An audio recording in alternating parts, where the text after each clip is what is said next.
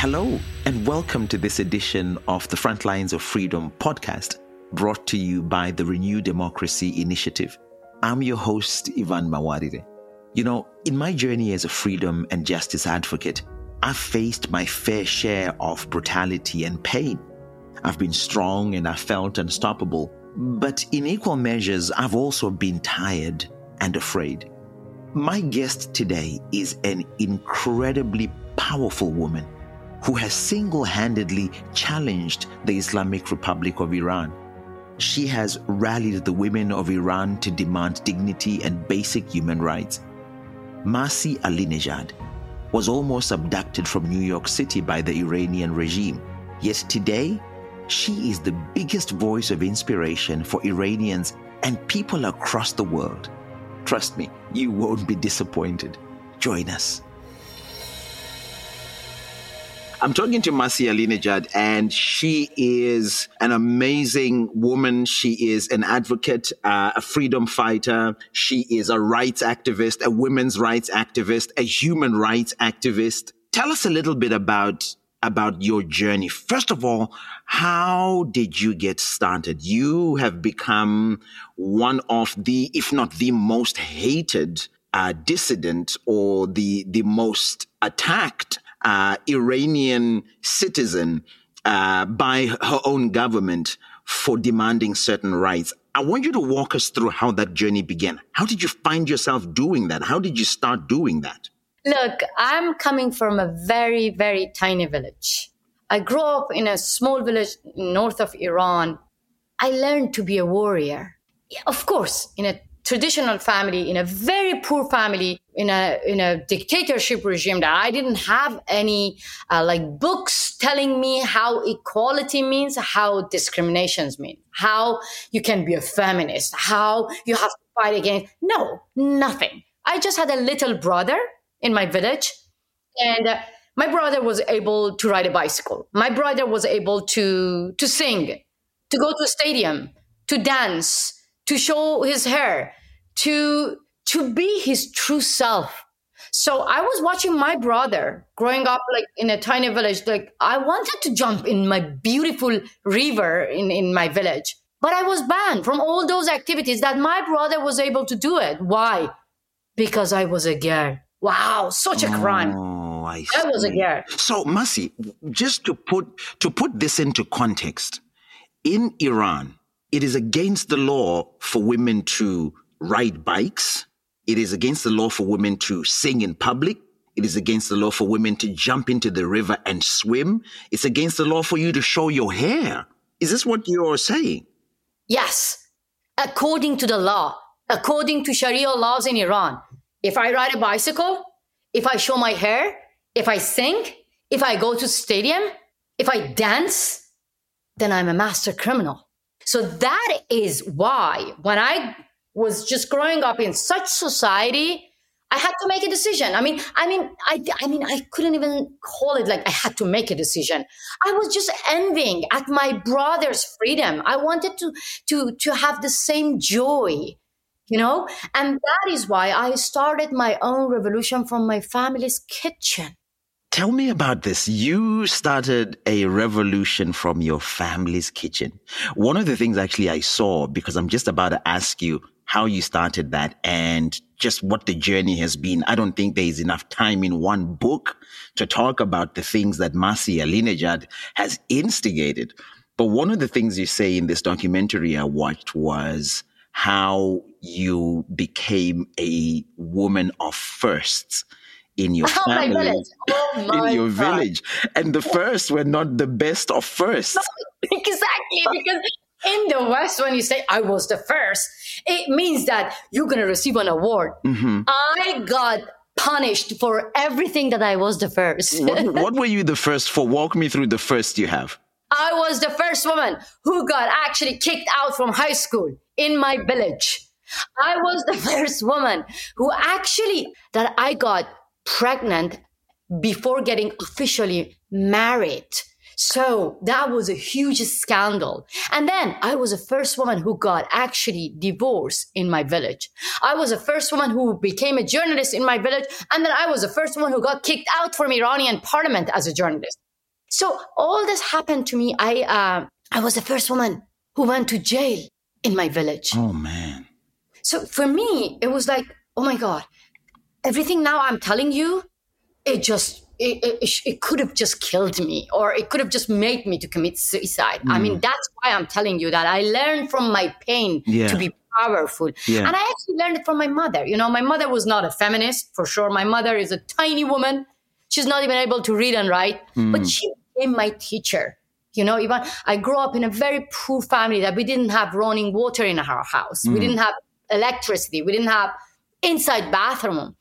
And I remember that my mom, I was scared of, you know, like darkness.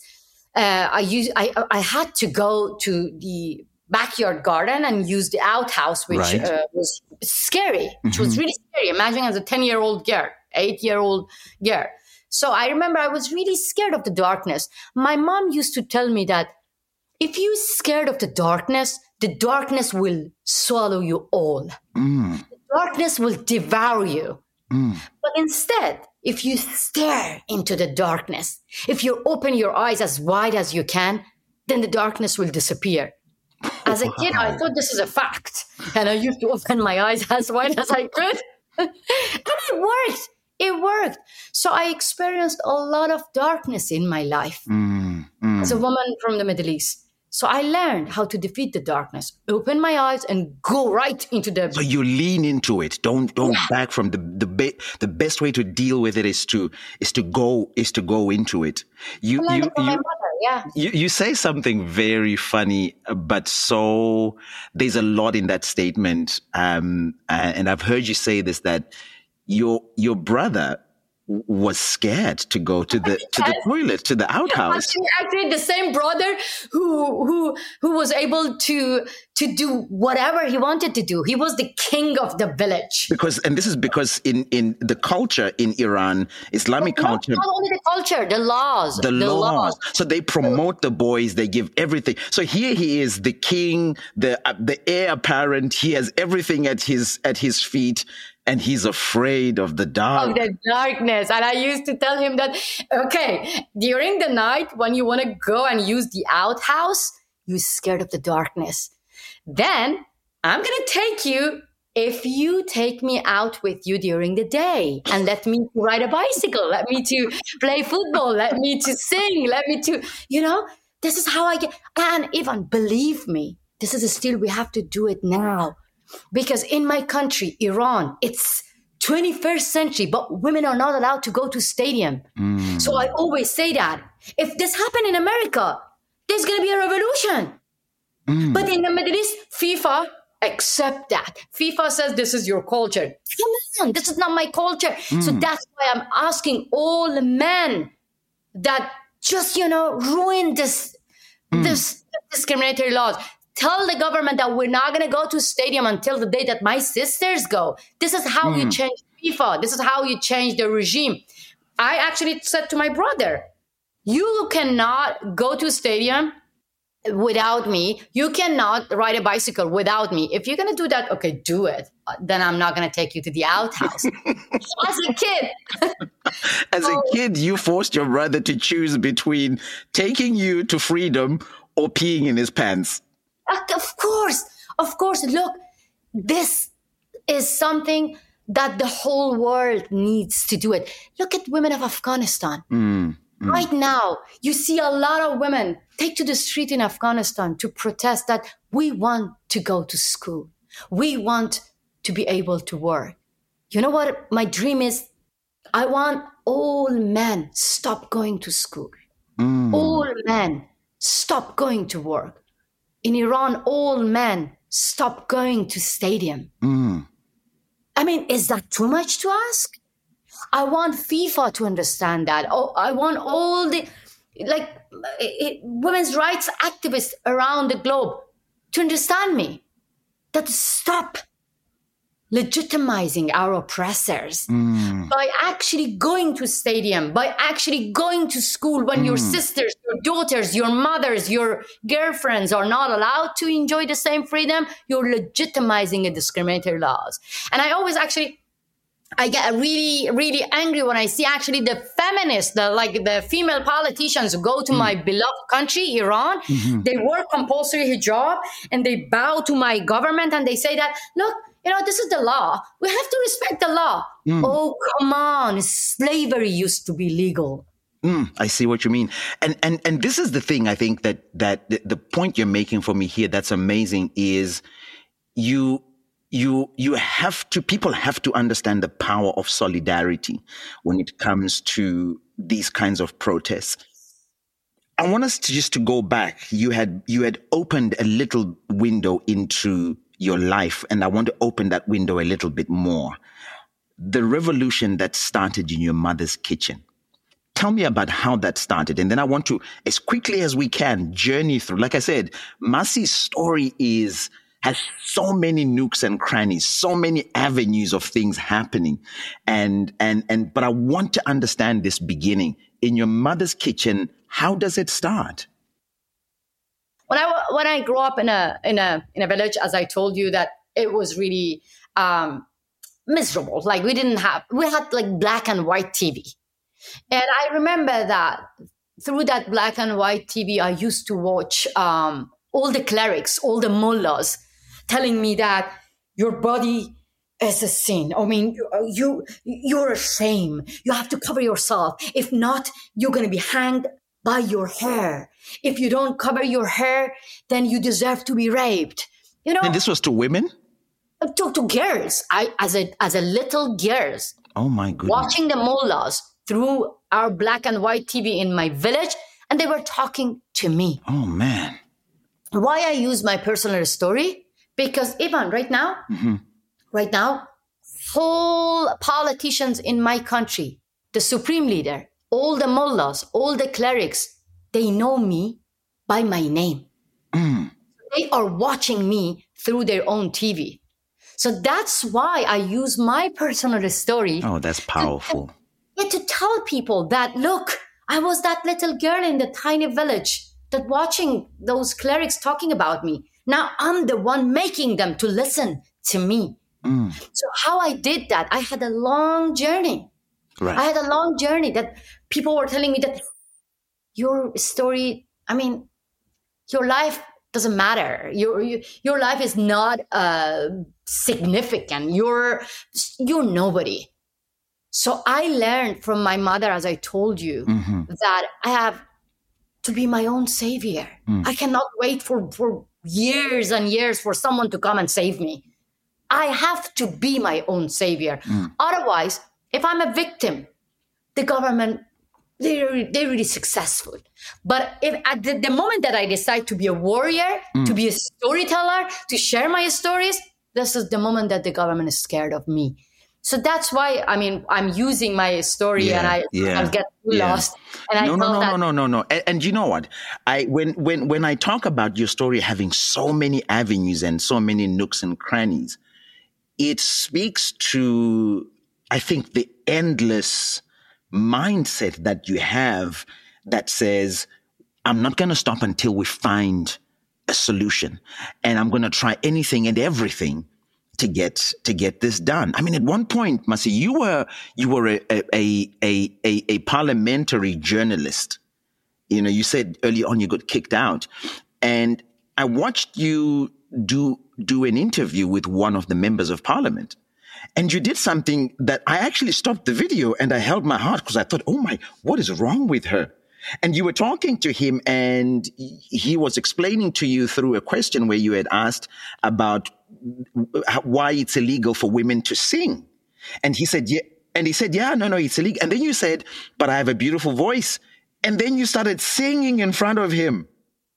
This is the only way, Ivan, you can make those barbaric politicians to understand how, ignorant they are, how, as I said, barbaric they are. I mean, that was a former president of Iran. I actually told him that, how come the women are banned from singing? And he was explaining to me that this is a fatwa by Ayatollah Khomeini. I don't really understand.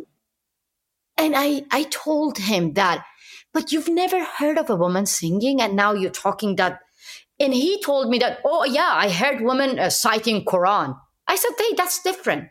I'm talking about women singing. And I started to sing.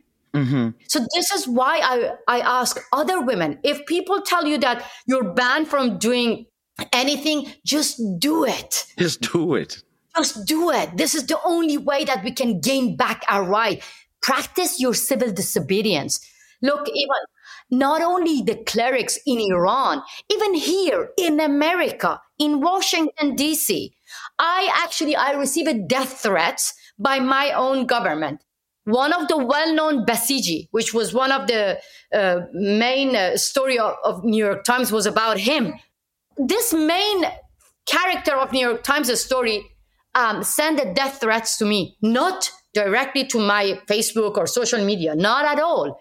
He actually gave an interview to BBC, and he told that I'm going to hire someone to butcher Masih Alinejad in New York. Are you serious? Yeah. On live interview with BBC. What I did, I went to the Islamic Republic of Iran's interest section to Washington, D.C. I wanted to make an official complaint. Guess what happened? They didn't let me in. They said that first cover yourself and then come in. The reason that I received the death threats is just because I'm fighting against forced hijab. I'm saying that my body, my choice. This is the reason that I received death threats.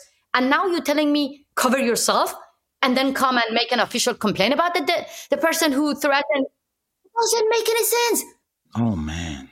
This is in Washington, D.C. What I did exactly what Iranian women do in the street of, Iran. It's my civil disobedience. I went there and I said, I'm not going to cover myself. You have to protect my life. You have to accept my official complaint. They didn't. Instead, the officials called American Secret Service to save themselves from an unveiled Iranian woman. Oh, my God. For years and years, Iranian government called America Great Satan, the biggest enemy. And now you're calling your biggest enemy the Great Satan to save protect you against this woman, this unarmed, sweet, beautiful woman that is defying us here. Actually, I was armed. My weapon is my social media, is my camera. My weapon is my camera. They have guns and bullets. They can kill you. They can torture you. They can execute you. They can arrest you. They can harass you. I can only practice my civil disobedience, and that scares them.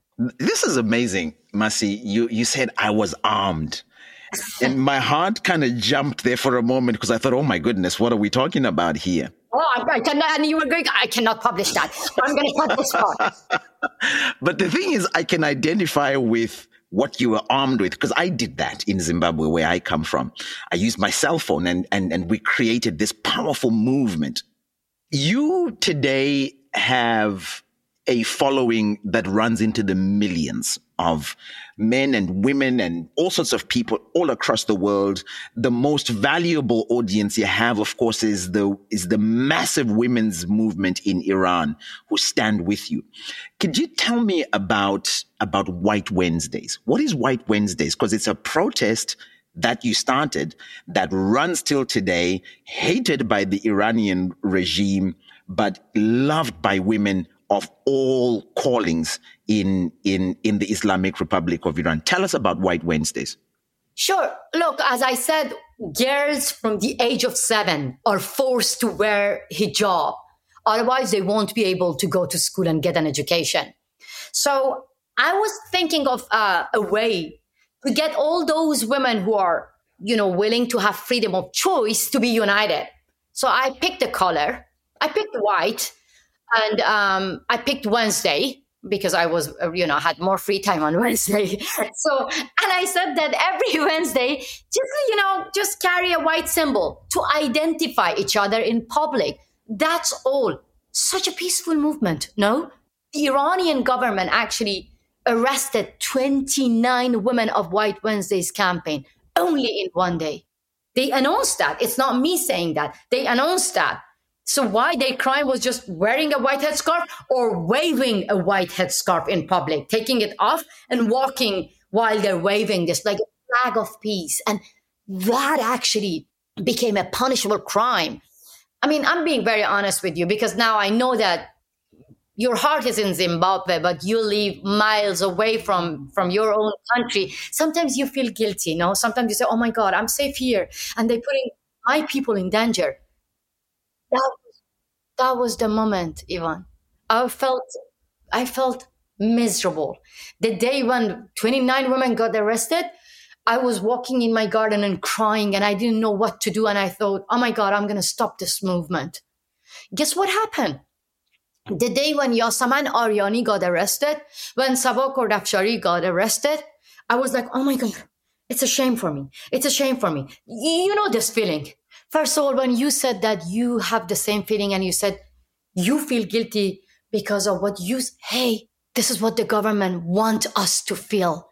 They want us to feel guilty, but those who kill people should feel guilty. Those who execute people should feel guilty. Those who rape people should feel guilty. You didn't do anything wrong. I didn't do anything wrong.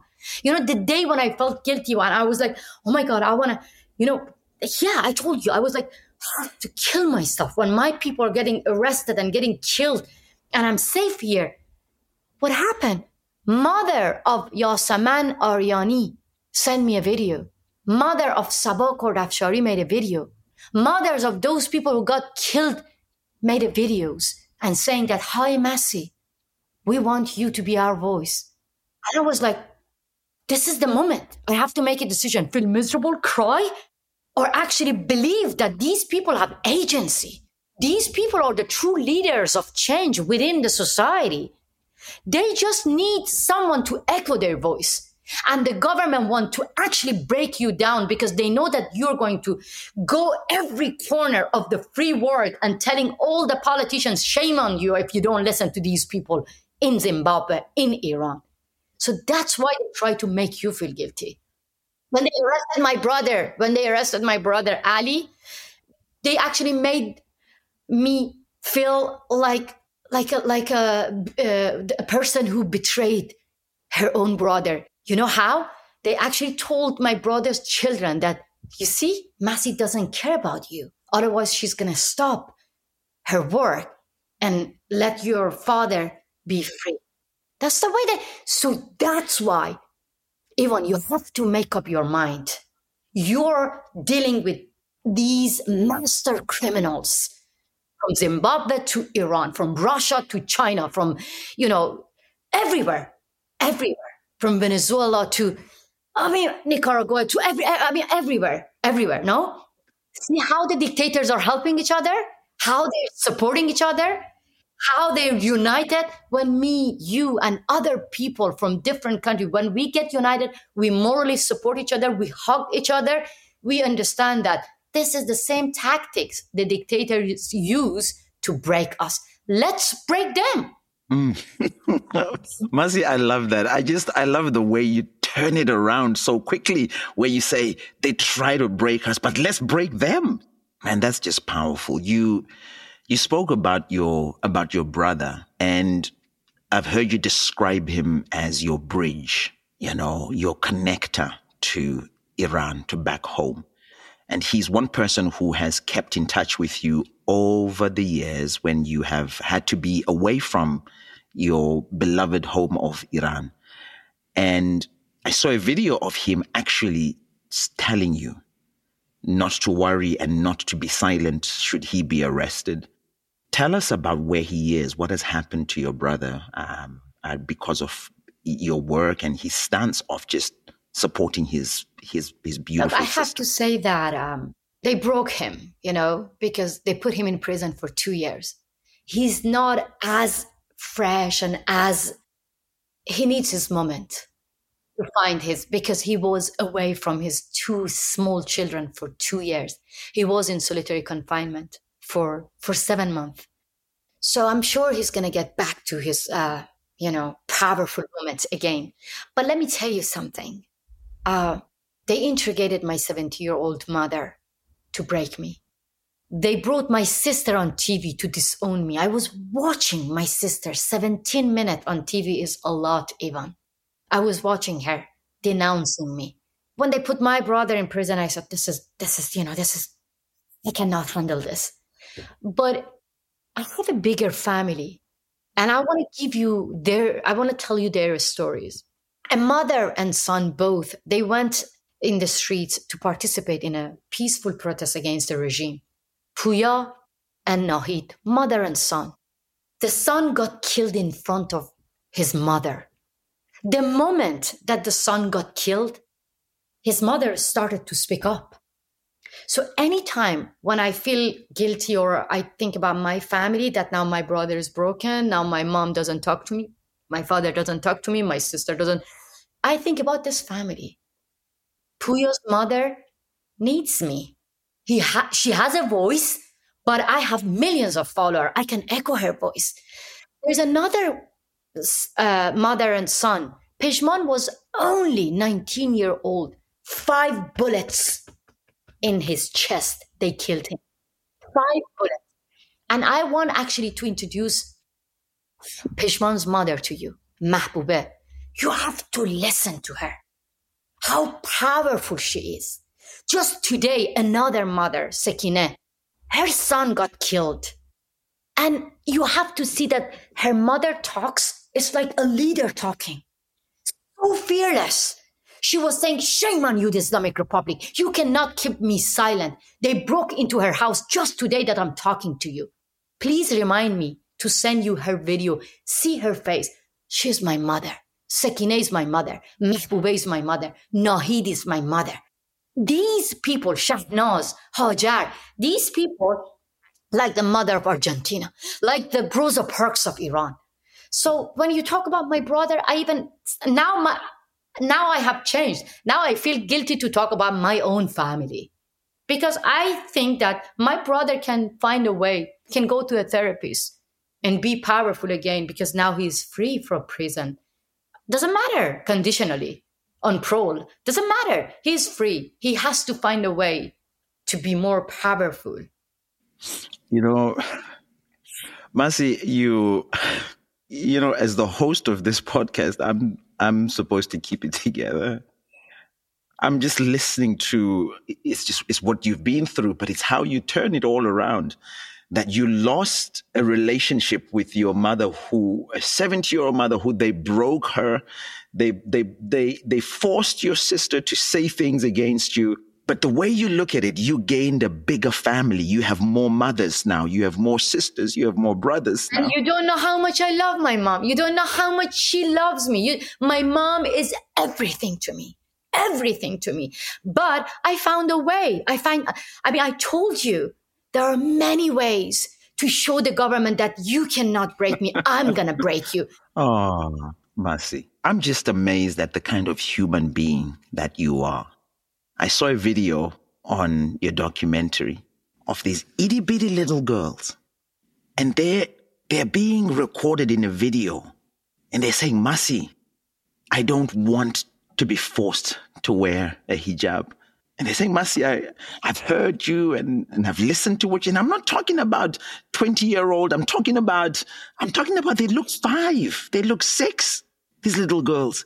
And I think to myself, this woman has cloned herself. Masi has created Masis everywhere. Yeah, I mean, they came after me to kidnap me from New York because they're stupid. They think if they kill me, it's going to be done. Wait, did you just say they were trying to kidnap you from New York City? From Brooklyn, here from Brooklyn, yeah. To millions of us Iranians, it's the reality. Taking hostage, kidnapping dissidents, it's in the DNA of the Islamic Republic. Hey, the Islamic Republic actually, right after the revolution, they took more than 400 American diplomats hostage.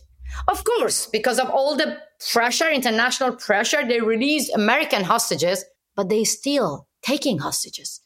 Right now that I'm talking to you, American citizens are in Iranian prison.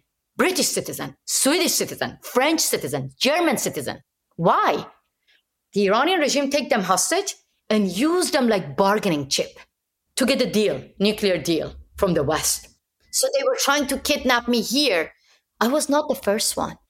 And 2 years ago, a journalist called Ruhollah Zam. He was tricked from France to Iraq, and then the Iranian government kidnapped him from Iraq to Iran, and they executed him. He was the father of 2 children. They executed him, and his crime was just being a journalist, giving voice to voiceless people.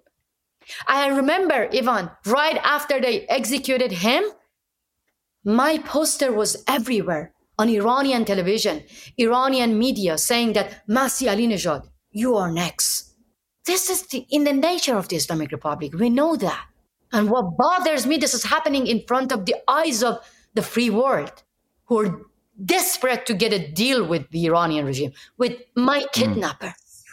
Talking about the free world and being someone who lives in the free world right now, what would you say to just ordinary citizens of this country, of this society, about the way they view their freedom, the way they deal with their democracy? Are there things you notice, things that you see? That's a very good question. But as I always use a story to make it more clear, let me tell you my story. When first I was invited to go to Oslo Freedom Forum by Garry Kasparov, my friend and the legend. Yes, guess what happened? Many left and liberal friends of mine were warning me, Masih, don't go, don't appear with Garry Kasparov because, he's right wing. And he's like, I was like, wow, okay. But I met with him, and everything that he was warning about Putin, it was like my words.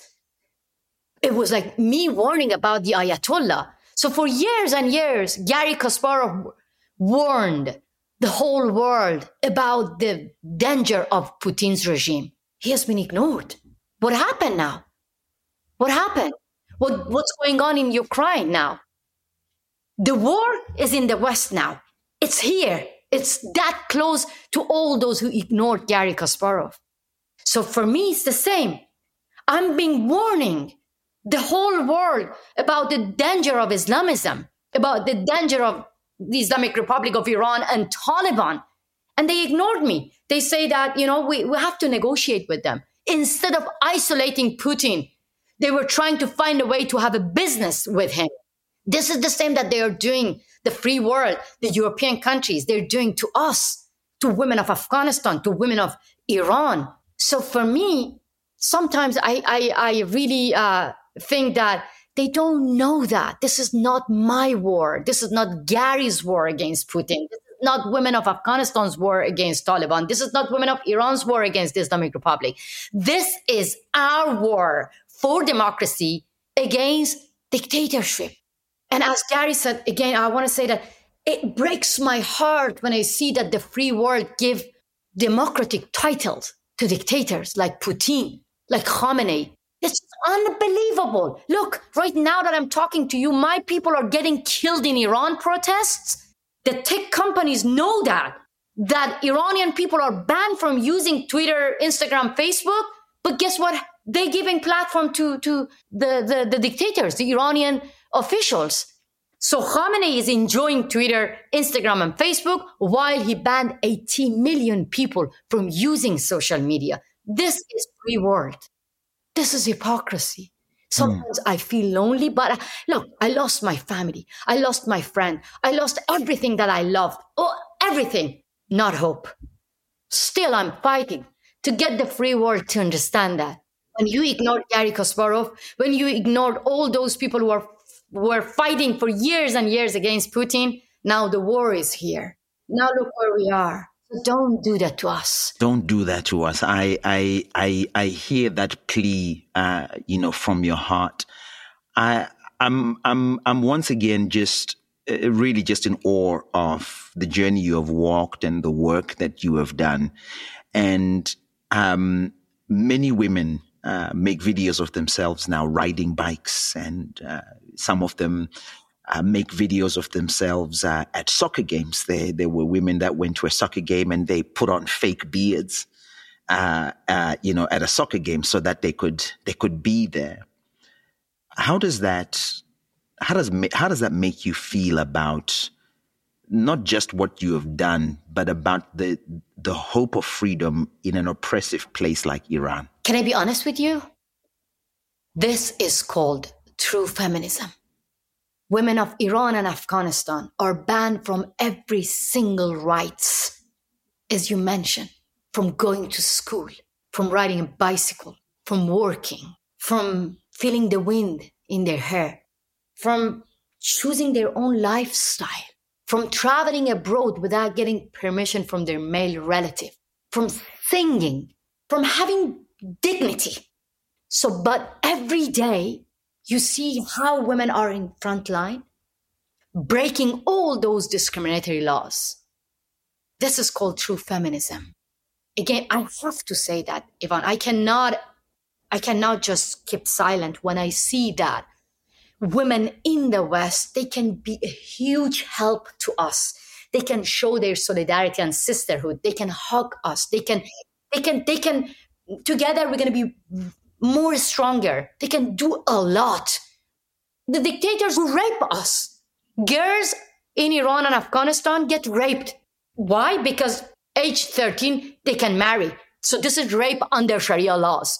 People get executed if they criticize religion, if they criticize the leaders. People get lashes if they remove their hijab. I mean, it's unbelievable. People get arrested if they express themselves by those that the tech companies allowing them to enjoy freedom and so They allow them to enjoy freedoms that they deny their very own people. It is a battle that you almost have to be fighting, Masi, where you are fighting the ones attacking you, and then you are also trying to get those that are supposed to be sympathizing with you to stop supporting the ones attacking you, to stop aiding them. I mean, some of them even not supporting, which is heartbreaking and really difficult, sometimes labeling you. Like, I grew up in a Muslim family. I love my Muslim mother. But when I criticized Ilhan Omar on Washington Post, I wrote an article and I said that your new legislation about Islamophobia is dangerous because it can empower Taliban and Islamic Republic to keep us silent even in the West. I just asked Ilhan Omar to clarify whether criticizing Taliban and Islamic Republic is going to cause Islamophobia or not. Washington Post, thanks to Washington Post, they published my article, but I was bullied by Ilhan Omar's husband on social media. I was bullied by him calling me anti-Muslim. Wait a minute. A white man calling me anti-Muslim. You never lived under Sharia law. You don't know how I miss my mom. My mom is suffering under Sharia laws as well, my Muslim mother. And now you telling me anti-Muslim? But I have to tell you that women now in the Middle East, in Afghanistan, and men around the world who are suffering under dictatorship, we know that one day we will get rid of dictatorship. One day we are going to have democracy, dignity, and freedom.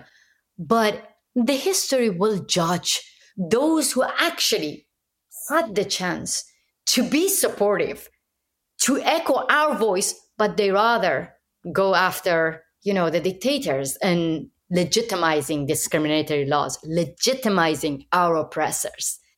I want to ask about what you're involved in right now in Iran. And I know that, there are multiple angles to some of the things you're doing. What are you involved in right now in just continuing some of either the work you began before, any of the new protests that are happening in Iran? Right now, Iranian people became their own leaders and storytellers. I mean, if you want to know what's going on in Iran, just go on social media and see how powerful they are using their mobile phone, filming the oppressors, filming the brutality of the regime. Listen to the Mothers for Justice, a group of mothers whose children got killed by the Iranian regime.